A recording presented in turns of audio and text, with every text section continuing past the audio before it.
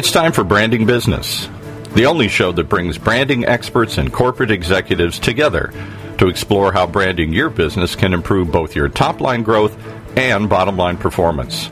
Brought to you by Ricus Baird. And now here's your host. Hello, this is Ryan Ricus, co-founder of Ricus Baird, and today we're going to do something a little bit different. We're going beyond brand strategy and talking with two creative minds about the process and the importance of naming and corporate identity creation. First, we'll be speaking with Drew Latinder, brand strategist and naming specialist at Ricus Baird. Little background on Drew. He has 15 years experience in brand strategy and has worked in a number of agencies including Addison, Salt, True Brand, in addition to his independent agency, appropriately named Definition. Drew has worked with a number of global brands across a broad spectrum of businesses, including Merrill Lynch, Avery Dennison, Epicor, Microsoft, and many others. So, Drew, welcome to the show. Thanks, Brian. Good to be here. Well, I'm going to start off with one right between the eyes. How's that? What makes for a good corporate name? You know, it's the question that everybody asks, and I think that the answer actually lies in a way outside the name. I think that there are all sorts of different names, obviously, and they're good for different kinds of reasons. But I think context plays a huge role. There are some standard things that every name, whether it's a corporate name or a product name, has to meet, right? It's got to be trademark available. In certain cases, it's got to be UR available in an increasingly global marketplace. It's got to play in various language markets without giving offense, needless to say. So there are certain technical, I think, hurdles that every name has to navigate, and there are other things like being memorable and pronounceable. We have these auditory and oral tests that we kind of put names through, all of which is important.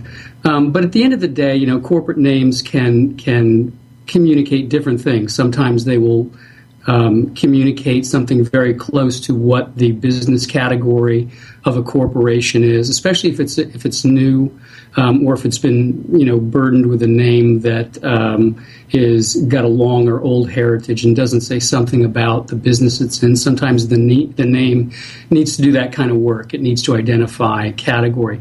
Other times, that's well known about a company, so the name can be freed up to mean something different, like what the vision of the company is, or the mission, or it can express something more broad, like a persona. So the answer is, it depends. It depends on what work the name needs to do, and as we've said amongst ourselves in here before, it's really a matter of what the strategy dictates, what it tells you that name should do. Because there are different parts of an identity, of which a name is one component that can take on those different roles. So it's a matter of determining what are the things that need to be communicated by a name, which things can be communicated by other messages, whether they be visual or verbal. And really, I think it's after you've crossed those technical parameters that I talked about earlier, it's a question of how well you meet the brief, whatever the brief, the strategic or the creative brief may say. You told us a little bit about what makes a good name. So what's the magic of creating a name? There must be some sort of process. Maybe you can describe the process that you go through in coming up with these names. Yeah, there is a process. I mean, I think all naming is broken up into 3 or 4 chunks. The first of which is discovery, which is just understanding a business, understanding the industry it's in, understanding what its strategic vision is, just getting smart and intelligent about what the company is that you're naming. So that's one piece of it. The second piece of it is creating. It's simply the raw creative process, and I'll try to get into that without giving away the secret recipe in a minute. But that's simply, once you've got some intelligence about a company, then you begin to create these pieces of language. The third piece is what we call filtration, and it goes back to all of those standards or metrics that I kind of talked about earlier, which is first you've got to run it through a trademark filter. And typically, we're not attorneys, so we don't do the comprehensive analysis legally, but we know enough about the relevant trademark issues to do a preliminary analysis before we would put anything in front of a client. So, things like consumer confusion, dilution, looking at common law standards, things like that. So the trademark piece is one part of it. Another part of filtration is just doing like a general Google search to see what kind of things come up. And the reason we do that in addition to or as part of the preliminary trademark search is because trademark law in the United States operates according to common law principles, and common law principles will respect rights accrued through usage. So in other words, there could be a company out there which, if they're using a name for, say, 5 years almost exclusively, and they've got it on products and they have a designed identity around it and business materials and a website, ads, whatever it may be, the exclusive use of that stuff and that name over a certain period of time confers rights as far as American law goes. So just going into the U.S. Patent Office database and saying, this company has that mark doesn't mean the story's over. Someone could have registered a mark a year ago, and they could be challenged and beaten by a company that's not registered their mark, but have used it in a certain way for 5 years. So that's an important thing to do. The other thing that I talked about, which sometimes is done by linguists, but we tend to do it more intuitively, which is what I call oral and audible test, which is this easy to pronounce? What does it sound like? Does it bear resemblance, at least in English, to any untoward or possibly offensive words, things of that nature. Then if we are going to go into multiple language markets with that name, we'll usually enlist the services of a linguistic firm to make sure that, translation doesn't produce any problems. There's the sort of paradigm case study of the Chevy Nova, which Nova means doesn't go in Spanish, so needless to say, it wasn't a smash hit in Latin language markets. That's the one that everyone talks about. So we try to avoid, things like that. So that's the filtration piece of it. Once that's done, then it's really finalizing it. It's like once you've driven all these names through these filters, what are the ideally 5 to 10 that having met the requirements of the strategic brief, what's left on the table? And then it really becomes a matter of sitting down with your client and just trying to figure out, of the available safe alternatives, which one do you go with? And then, of course, there's another piece to it I think I should add to that, which is implementation. It's a huge thing, because once you have decided on a name and you go forward with a name, there's all sorts of protocol around introducing it, introducing it internally to the employee pool, announcing it through press releases and various other communications to the public and to the market. And that's particularly important, because one of the things that I've come to realize in doing this for a long time is that the large majority of naming is really renaming. And I think that's why, and we'll probably get into this later, why there's such great emotion around naming projects, and we've talked about this a lot. Mm-hmm. It's like no other exercise in branding and promotion. Naming just seems to bring out incredible angst and passion in clients, and it's just remarkable to watch. And I think part of it is the fact that in most instances, maybe it's a merger or an acquisition or whatever it may be, or a strategic change of direction that calls for a name change. It's giving up what you've had. And it's interesting that, again, I've been thinking about this in larger terms. We talk about naming kind of in isolation, but to me, naming is inseparable from identity. If you name or you rename, you're always tampering with the core of your identity. And I think that, identity is a word that's not used casually or for no reason. Because I think that personal identity and corporate identity are not so far apart emotionally or psychologically as you would think. When you tamper with, for lack of a better word, tamper with the company's identity, it does get very emotional.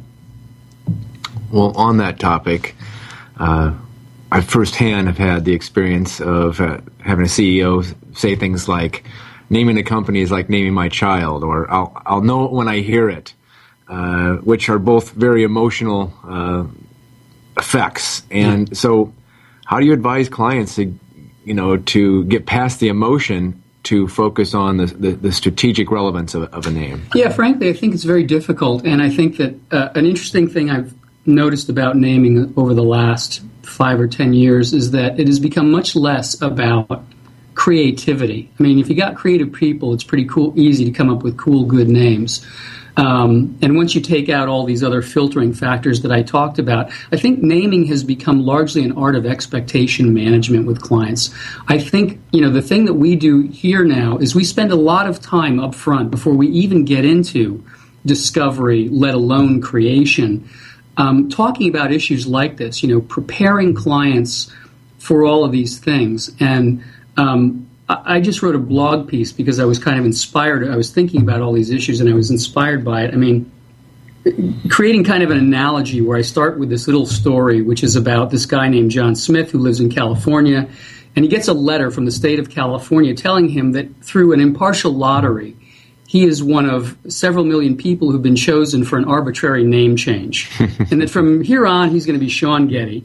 And he's got to change his passports, his birth certificates. He's got to establish his new name at work, with friends, magazine subscriptions. And it sounds like a joke, but I think there's a real point to it, which is I think this is the experience that our clients really have, because naming is largely renaming. And so one of the things I do, and it's in part just a humorous icebreaker to these engagements, but it has a bigger purpose, which is to say, this is serious. These are the kinds of ups and downs that we're going to go through. You are going to feel these things. You're going to feel disenfranchised. You're going to feel disoriented, that a piece of property, quote unquote, that is an integral part of your identity is being taken away from you. So I think just one way to deal with it is simply to address it up front as part of a really critical expectation management piece, and just do a lot of that kind of work right up front, and to remind people as they go through, because they do forget. The way naming engagements are timed and spaced, there's sometimes a lot of time between initial meeting and some discovery work and seeing some names, actually. So it's important to to space out touch points with clients, to remind them about these things.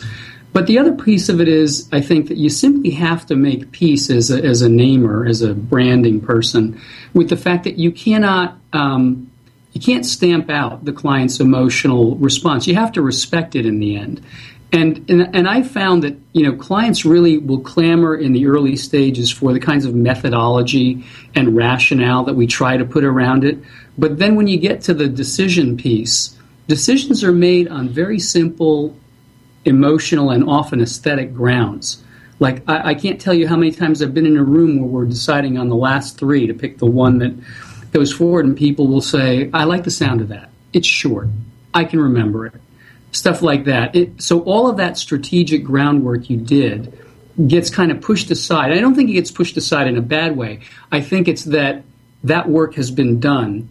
And so now the emotional and aesthetic drivers can come out into the open and push the decision finally. But, at the end of the day, it's like design. I mean, I think a client has to like that name. And you're not going to please all the people all of the time. I think the other aspect of this, which again we address in expectation management, which is it takes time and it takes context to get used to a name.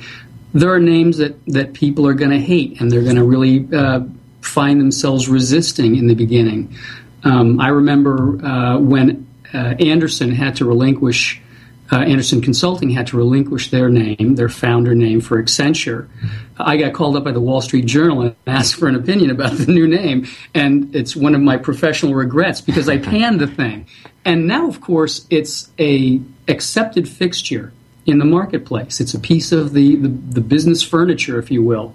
And it's not because of anything intrinsically right or wrong about that name. It's the fact that with time and with a robust promotional budget and doing it right in advertising and public relations and in various promotional channels, they established it. They got past the awkwardness and the strangeness of it, and it became natural. And that's what I think will happen with every well-deployed name. So that's a huge piece of it, too, which is to say, don't bring us on to just deliver this name and then be gone with it. I think that the ultimate success of it is shepherding that along and getting people used to it, because I think 9 times out of 10 they'll say, yeah, now this is us. But it takes time and it takes context. And, it's very interesting because when we do the work with the clients and we present, and this is egg on the face of lots of naming and branding agencies, you see these names sitting in, Helvetica type, swimming in a sea of white on a slide. And we almost collaborate with that tunnel vision that we try to work against. So when we do this now, we try to really contextualize the names, and we'll take them and we'll drop them into copy they have. We'll tell people to go away with it and repeat it, to themselves or play with it in use. Imagine answering the telephone. Imagine what it looks like on your business card. Imagine what it sounds like when you're talking about it at a cocktail party to somebody.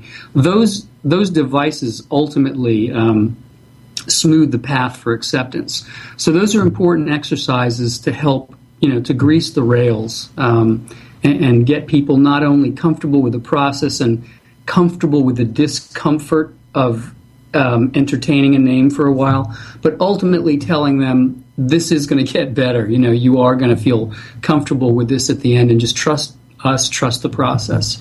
Well, you make a very good point. A name really doesn't arrive with meaning. You really have the opportunity to give it meaning, which is a wonderful thing to have. Yeah. Maybe you can talk a little bit more about that opportunity to give it meaning, and then therefore take that emotion out of it and really make it something that is memorable. Yeah. We have a saying around here about empty vessel names, which are typically synthetic or neology names, which is a fancy linguistic word for names that are simply made up. Names like Accenture, and you see a lot of these names in pharmaceutical product naming, Viagra and Lunesta and all these things. Yeah, at the end of the day, there are polarities in the conventions of naming. On the one end, there are real word descriptive or metaphorical type names like Apple. At the other end, there's the Lunesta Accenture name. And I should say something about Accenture since we're using this as a kind of a case study example here. Accenture is the phrase accent on the future, just contracted. So that's what that means if one needed an explanation of what it meant. But to the man on the street, it means nothing. You'd have to belong to Mensa to figure that out if you were even inclined to bother with the exercise. But whether you have an Accenture type name or an Apple type name where there is, to use your expression, meaning that arrives with it, you can still make it your own. Apple has done that. Apple obviously literally refers to this fruit.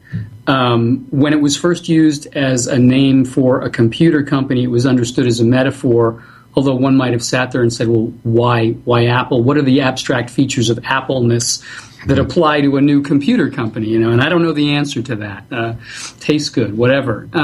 It's easier with Accenture because it doesn't arrive with any meaning. So it's easier to put the stuffing into that, if you will.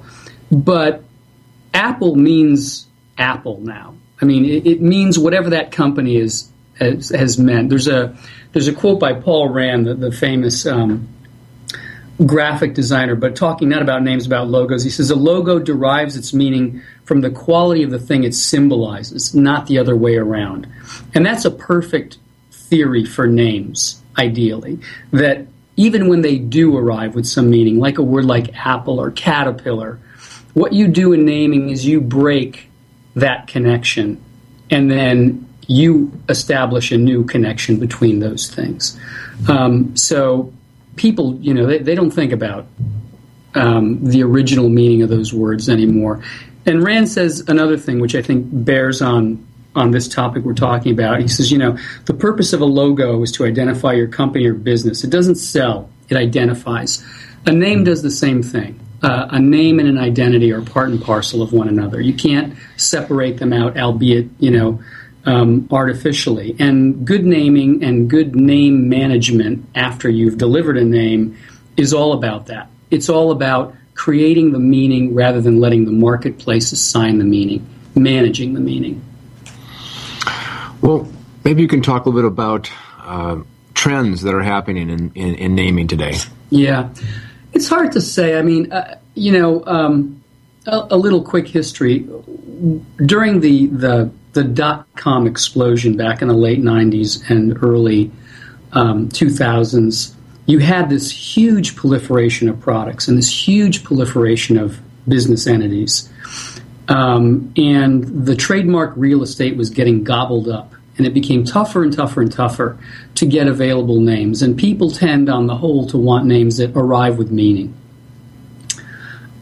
So what happened in order to get around the trademark hurdles and to own unique linguistic real estate, the trend was toward these what I call neology names, the Accentures, the Lunestas, the Altrias, the Arcelors, all those kinds of names.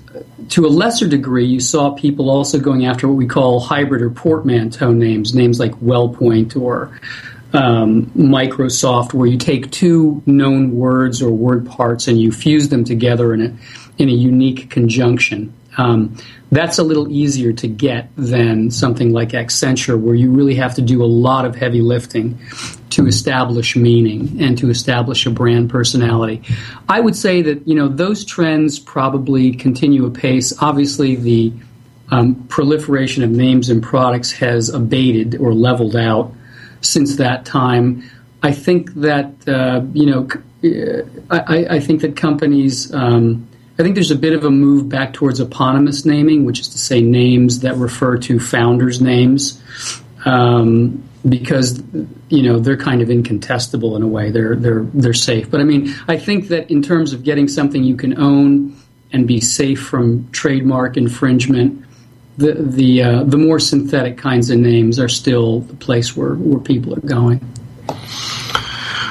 What are there any other misconceptions in the naming process? And I've heard that let's just get our guys together and buy some pizza and beer and figure out how to come up with this great name. That's the biggest misconception.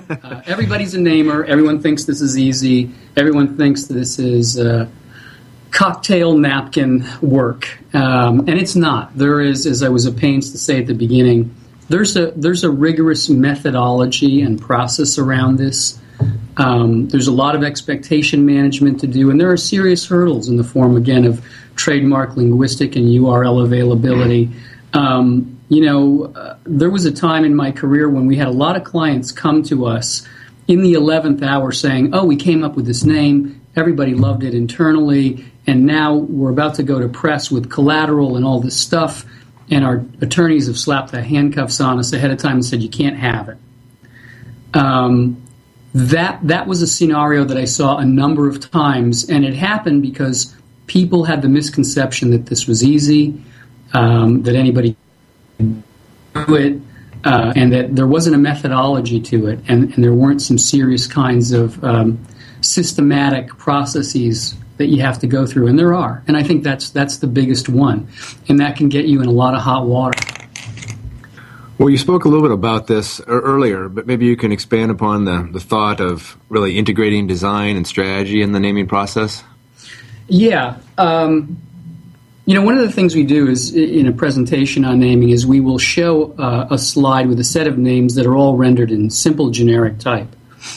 And then we'll show the next slide where all of those names are presented in graphic dress in the full color identity wardrobe that they have been given. And if you just sort of do a little informal experiment with clients, it's really interesting to see how donning that wardrobe alters or amplifies the meaning perception of that name. So design is an extremely important part of naming, and that's why I was saying that, one of the things about most naming is that it's renaming. One of the things about naming that has to be remembered is that it's really artificial to separate it out from identity. And by that I meant, in part, it's artificial to separate it out from design. because you can show a client a name sitting in Helvetica type in the middle of a slide and show it to them a split second later in a graphically drawn type with color and appended to a symbol, and it has a transformative impact on their perception of the name. So I always, like to work hand in glove. Well, you're going to talk to Michael after me, but work hand in glove with the designers. I think that they play an enormous role, and we don't just do it as a serial handoff, create the name, hand it to the designer. I really like to do strategy, design, and name in parallel and simultaneously to the extent possible, because sometimes design will create an inspiration for a name that strategy won't. So, they're all of a piece. All right. Any other final thoughts, insights to share? Any boardroom stories of, magic happening in the boardroom, and acceptance of a name or rejection of a name, or just anything else that you'd like to share in terms of the naming process that kind of comes to mind? Yeah, I've got one really good story, but how much time do we have? This is my last question, so we have about 3 or 4 minutes. 3 or 4 minutes. Yeah, I'll tell you what I thought was a funny one. I was working for a company that was in the energy space. They were, I can't remember the category now, but it was like the people that basically manage and oversee the energy grid. And this particular company managed the energy grid in New Jersey, southern New York State, all of Pennsylvania, and Maryland, including Washington, D.C. And I was never clear about why we were rebranding them or renaming them, because they were located 4 floors in the middle of a field out in Valley Forge, and there was very tight security, and it was a very secretive kind of a public company, but still, because they managed the grid under D.C., there was a lot of tight security around it. And while I was in the middle of, we came up with some beautiful names for them, and while I was in the middle of this project, I was in New York City, and there was a huge power outage. I think this was around 2003 or something, for 2 days. And when the power came back on in New York, I was sitting sweating in my New York hotel room, and the TV came back on. It was a Friday, and they had 2020 on ABC. And featured on ABC for 15 minutes was this company and the chairman of this company. And they were being lauded for their heroic and exceptional performance through this crisis, because they kept up 99% of the grid they managed while everything north of them went dark, including keeping Washington lit and electrified. And I sat there listening to this guy, the chairman, my client, talk about this, and I thought to myself, it's over. There's not going to be any new name, because they just got 15 minutes of free publicity in front of millions of people. And why would they now change the name of this company, which is just given credit for all this? So we went through all this stuff, had these great names, and I just saw it get torched in the middle of this energy crisis. It's just one of those things. Well, we could probably spend the next 15, 20 minutes hearing more stories, both successes as well as some challenges in the boardroom as well. But well, Drew, thank you. You've done a great job giving us an overview. I think for me, a couple takeaways is that naming is certainly a challenging endeavor at the best, and that you've taught us that you need a process and you trust that process, and it begins with a strategic brief. It's not arbitrary. You begin with many, many names as options and solutions, and narrowing that down, and so it really does come down to what names are available and do make strategic sense, as well as names that are easy to say and short and memorable, as well as the challenge of trademark. Is this name available within your class of trade, or will be there confusion even outside your class of trade? And then also the challenge of everybody needs a good URL. Does this name associate to a good URL? Is that possible? And then the emotional question of acceptance by the senior executives of an organization. And I think you also said it well, and from my experience, is that naming is not a democracy. It can be done a variety of different ways. The CEO can make the decision, the executive team can make the decision, but it needs to be a small group of people to actually make that decision, because it is a bold and a strategic move. You've emphasized the importance of design as it relates to naming, and the two of them together bringing forth what the new corporate identity stands for. And then I think you also hit the nail on the head in the sense that the way that you unveil the name and then properly promote the name is the way to give it meaning, is just critical to really ensure complete acceptance of that. So, well done. Thank you. I hope our listeners got a lot of real-time insights on the naming process. And thanks again, Drew. Okay, thanks, Ryan. So you've been listening to Branding Business with Rika Spared. To learn more about our show, please visit brandingbusiness.com. We'll be back shortly with our next guest after this quick commercial break. There's something happening out there today. All across America, we're seeing encouraging signs of economic recovery. Businesses are once again thinking about new growth, and new opportunities are emerging. But it raises the question, is your company positioned to take full advantage of the economic recovery and the opportunities it presents? Maybe it's time to ask, how has the recession impacted your business model? Is your business as relevant as it once was? Should you consider entering new markets or expanding into new categories? And what do customers really value about their relationship with you? The golden thread through all these questions and the answer to each and every one of them can be found in just one place: your brand. It's much deeper than your logo and much bigger than your advertising. Your brand is the enabler of your entire business strategy. Rika Spared is a brand strategy firm that can help. They specialize in business branding. They've helped hundreds of companies from startups to Fortune 500 leverage their brands to drive growth. They can do the same for yours. It's really quite simple. Find out more, just visit brandingbusiness.com. That's www.brandingbusiness.com. And plant the seed for economic growth.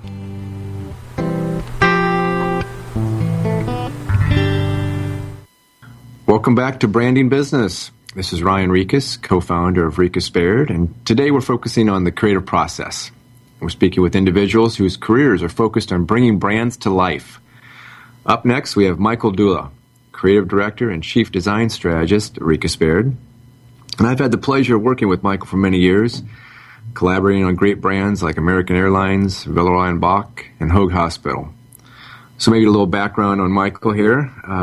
Michael's design work has been honored and widely published internationally, including American Corporate Identity, Communication Arts, Graphic Design USA, and the prestigious Graphice. His work resides in the permanent corporate collection of the Museum of Art and Design in New York City, and it has also been representing the United States at the International Design Exhibition in Ansan, South Korea. So, Michael, thanks for being here. So, we're going to be talking about corporate identity today, which at its core is very visual, yet this is a radio show. So you have a little challenge ahead of you here, Michael. Yes. But at the same time, I'm sure our audience can picture great corporate identities and corporate logos in their mind. So maybe we'll start with that very direct question. What makes a great corporate logo, corporate identity, and then how can that identity establish a place in someone's mind? Well, Ryan, first off, it's great to be with you today, and it's nice to be able to sit down with you and talk about design. I think that a logo's purpose primarily is to promote instant public recognition. A successful logo, first and foremost, must stand the test of time, and this is very challenging because there are design assumptions that need to be calculated and calibrated by the designer as to what is inherent to an enduring logo. And I just feel that the best identity designers have this innate ability to do that. It has to have an honest expression to the company, the service, or the product it reflects. And I think it's got to be highly adaptive to everything from a business card to a vehicle and digital media. And perhaps most importantly, it has to have individual character and a distinct essence that sets it apart from its competitors. I also think that the best logos have a sense of discovery in them, like the classic negative arrow in the FedEx logo. What I think a logo can't do is that it can't be everything that the brand expresses because the brand changes over time.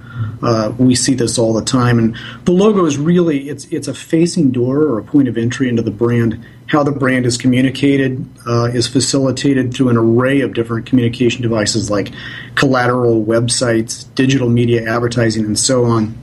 And, I always look back at the quote by Paul Rand, the forerunner and visionary designer of some of the world's greatest corporate identities like IBM, UPS, and Westinghouse.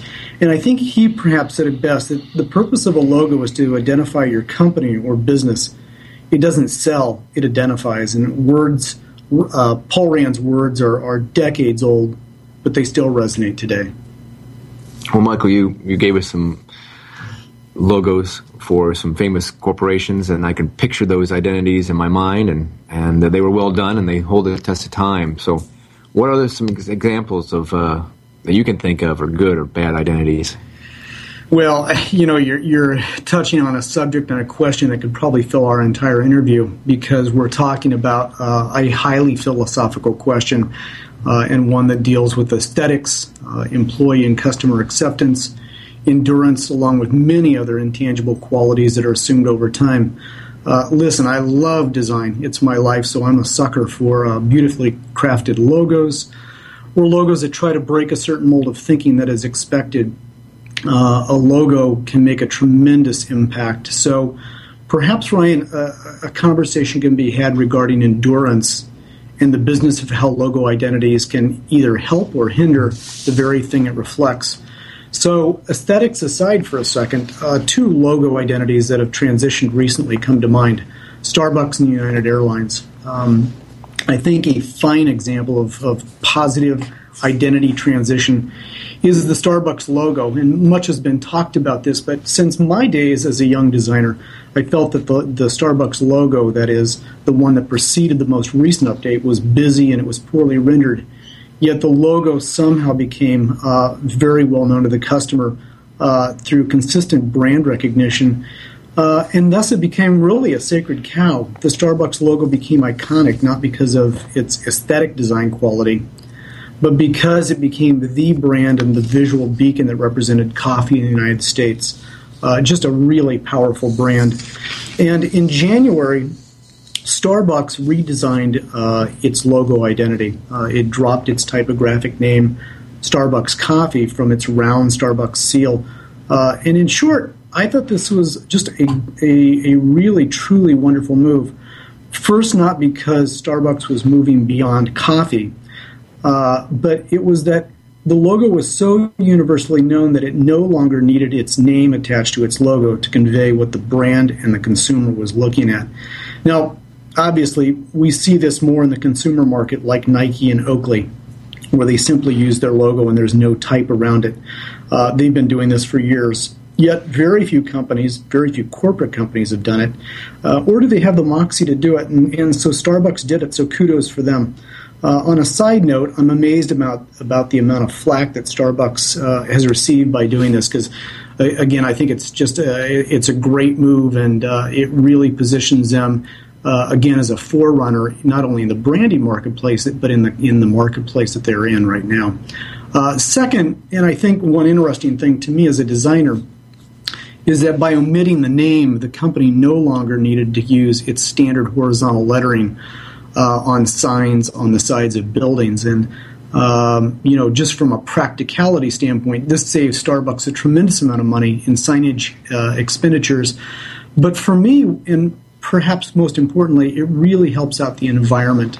There are less materials used, plastics, illumination, electricity, all of this. And the brand is one that really professes this commitment to the environment. So again, I think this really endorses a lot of their messaging and the consistent messaging that they send out to the consumer. Now, on the flip side, I think an example of poor logo creation and transition is the new United Airlines logo identity. Ryan, you can read more about this on my blog, but in essence, Continental Airlines merged with United Airlines, and the plan is that Continental will assume United's name. Well, in May of last year at a press conference documented by photographers, the supposed new United Airlines logo was launched to the public eye. What was unveiled was that United kept its logo type, the United words and font, that is, and assumed Continental's global symbol. And, I thought that was really interesting because I'd never seen this done before, where two identities of two different companies literally come together. They fracture. One keeps a symbol and one keeps a logo type. So on one hand, United got to keep its name, and on the other hand, Continental got to keep its symbol. And the old reference points remain in place through the merger and the ensuing transitional period. And so I thought, well, this is great. Employees win, customers win, and harmony, I really thought, in terms of what this transition meant visually. Now, fast forward to today, and in less than a year, really to my surprise, the United logo has undergone yet another transformation. And they've got a completely different logo once again. This kind of what I'll call jump the gun identity approach can be disastrous for a brand. And in this case, a United brand that doesn't have its ducks in a row, so to speak. I think that in today's business world, the best logos endure through solid design and great planning and oversight.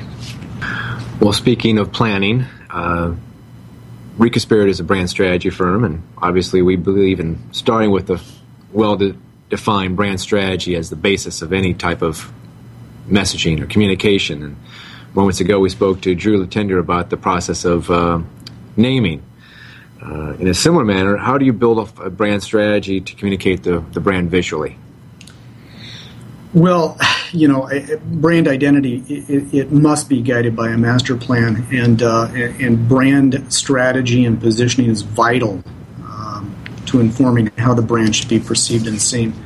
We breathe brand strategy, brand positioning day in and day out because we know it's so important for that visionary quest and mapping out how a brand is going to be seen and what the trajectory of it is, and all of these other things that go into building a brand. Brand strategy is our soundboard or benchmark that guides our approach and what we do in design development. If our design doesn't perfectly align with the brand strategy and the positioning that we develop up front, then it won't float. It just comes off the drawing board and it goes back into the trash can. Our design team is constantly tracking the strategic process as it takes place, and this helps us establish conceptual ideas for the future once it gets into the actual design process. So, well-defined brand strategy is central to communicating how the brand expresses itself both visually and verbally beyond the logo. I think that the best brand strategy perfectly defines the brand's mission, vision, purpose, and it serves to define what the brand personality is. And Ryan, it's these brand personality traits that are vital to how we start thinking about how to literally and figuratively shape the design of the logo and the brand, how it's expressed, and the brand story that we tell. Really, how to look at the brand identity at large. I know that you've blogged extensively about these guiding principles and how important vision, mission, and purpose are for a brand. So brand strategy is the critical platform for all of us to follow.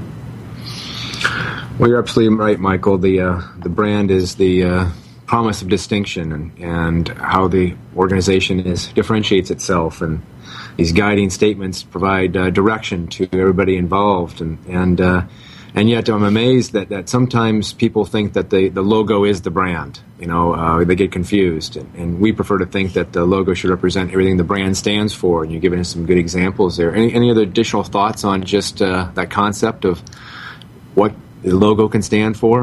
Well, again, a logo cannot talk. It's simply an entry point to the brand. So it develops its meaning over a lot of time. It doesn't come with meaning. There aren't any definitions that fall underneath the logo. So really, brand definition and that meaning that the brand has over time gives great meaning to the logo. But at the same time, a logo has a certain essence to it that it exudes, and we build stories around that essence.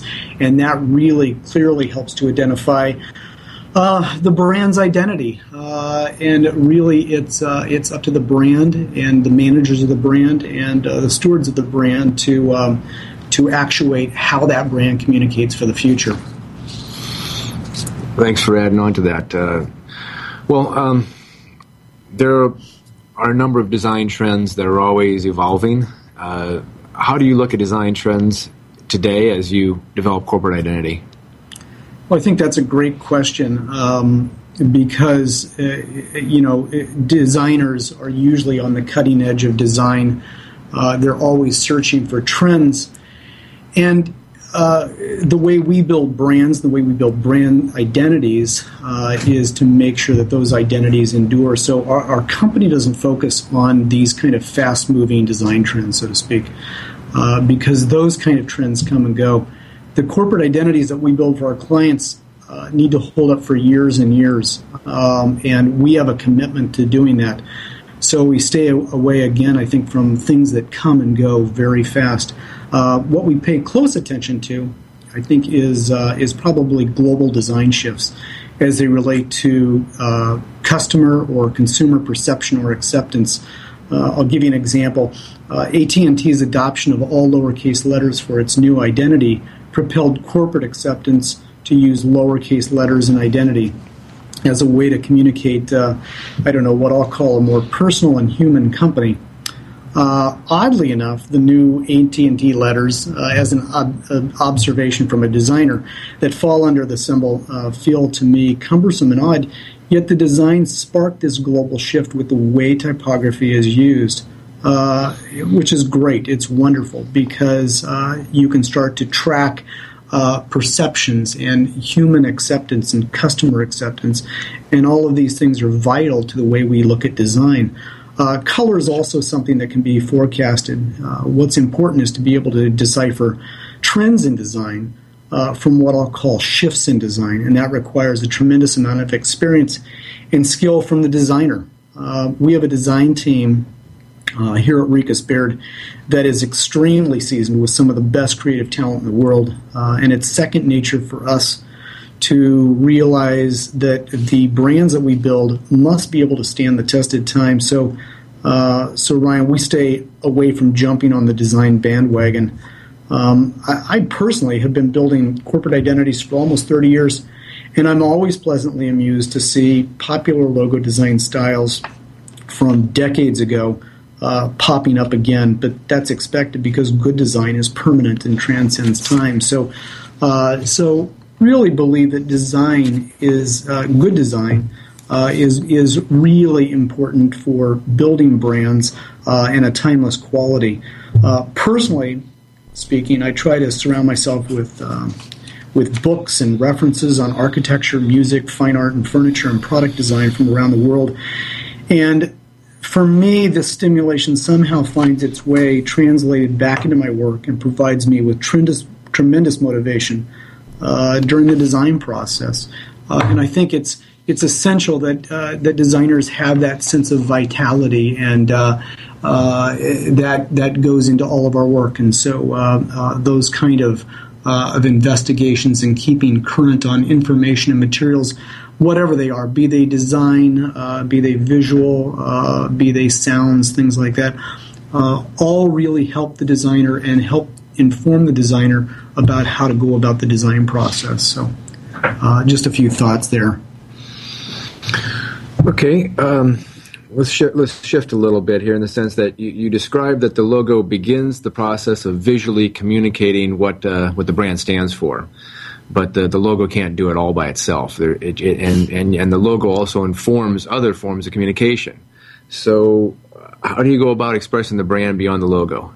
Well, yeah, this is a great question because, as we've said, the logo can't do everything, and it's simply just the logo. It's really how you surround the logo, and that comes with being able to visualize the entire brand, which is really the brand's image. So visualizing the brand beyond the logo is what we call brand expression, and this is truly when the brand's look and feel comes to life. Building a brand's look and feel is a combination of so many different things, Ryan. It combines color and typography and graphic elements and photography. We call this part of just a brand identity toolbox. And it includes many, many other components. So those are just a few examples. But when these components come together, they harness the brand look. In the end, the brand's image, it needs to be distinct and it needs to resonate with audiences it touches on a daily basis. It's pretty complex stuff and definitely not for the weak of heart. In terms of identity, I think the consistency of how that logo is used is critical.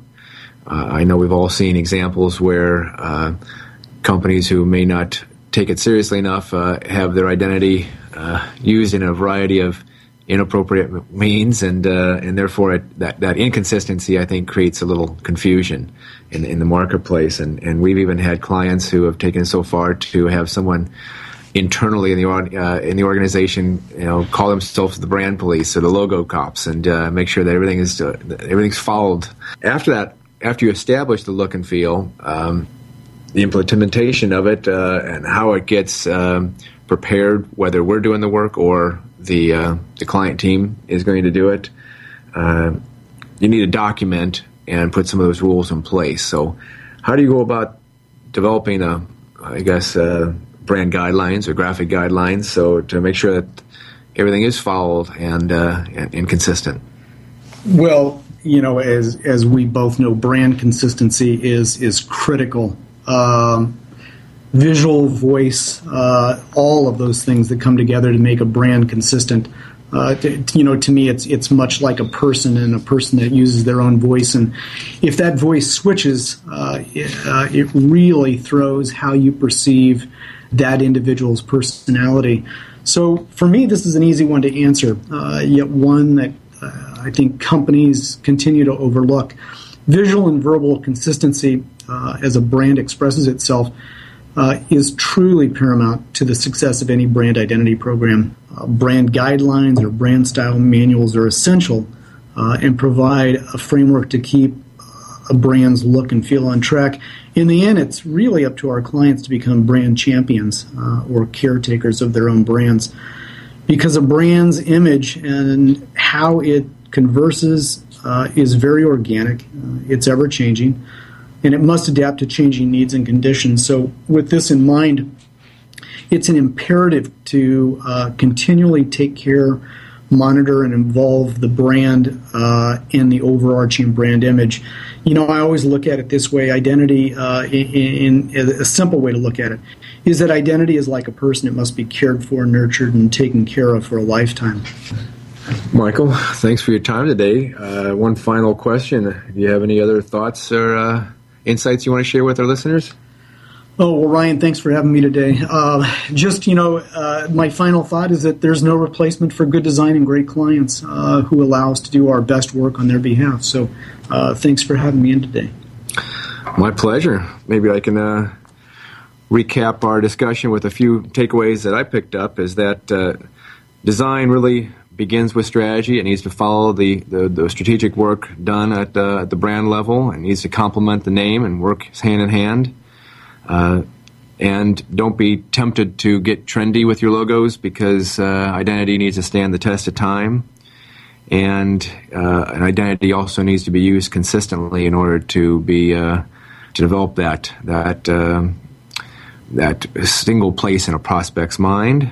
And also, logo is developing a perfect logo doesn't stop there. It really is a starting place to visually communicate the brand. And you spoke about brand expression as a critical means to communicate the brand beyond the logo, and components like consistent use of color, typography, photography, imagery, how that all works together is that becomes that toolbox to communicate the brand consistently, which leads to clarity. So great insights, Michael. Thank you so much for your time today.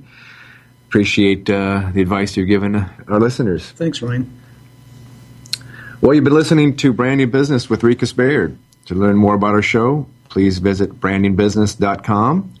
And if you'd like to get in touch with either one of our guests from today's show, you can find them at rikusbaird.com. Thanks so much for listening.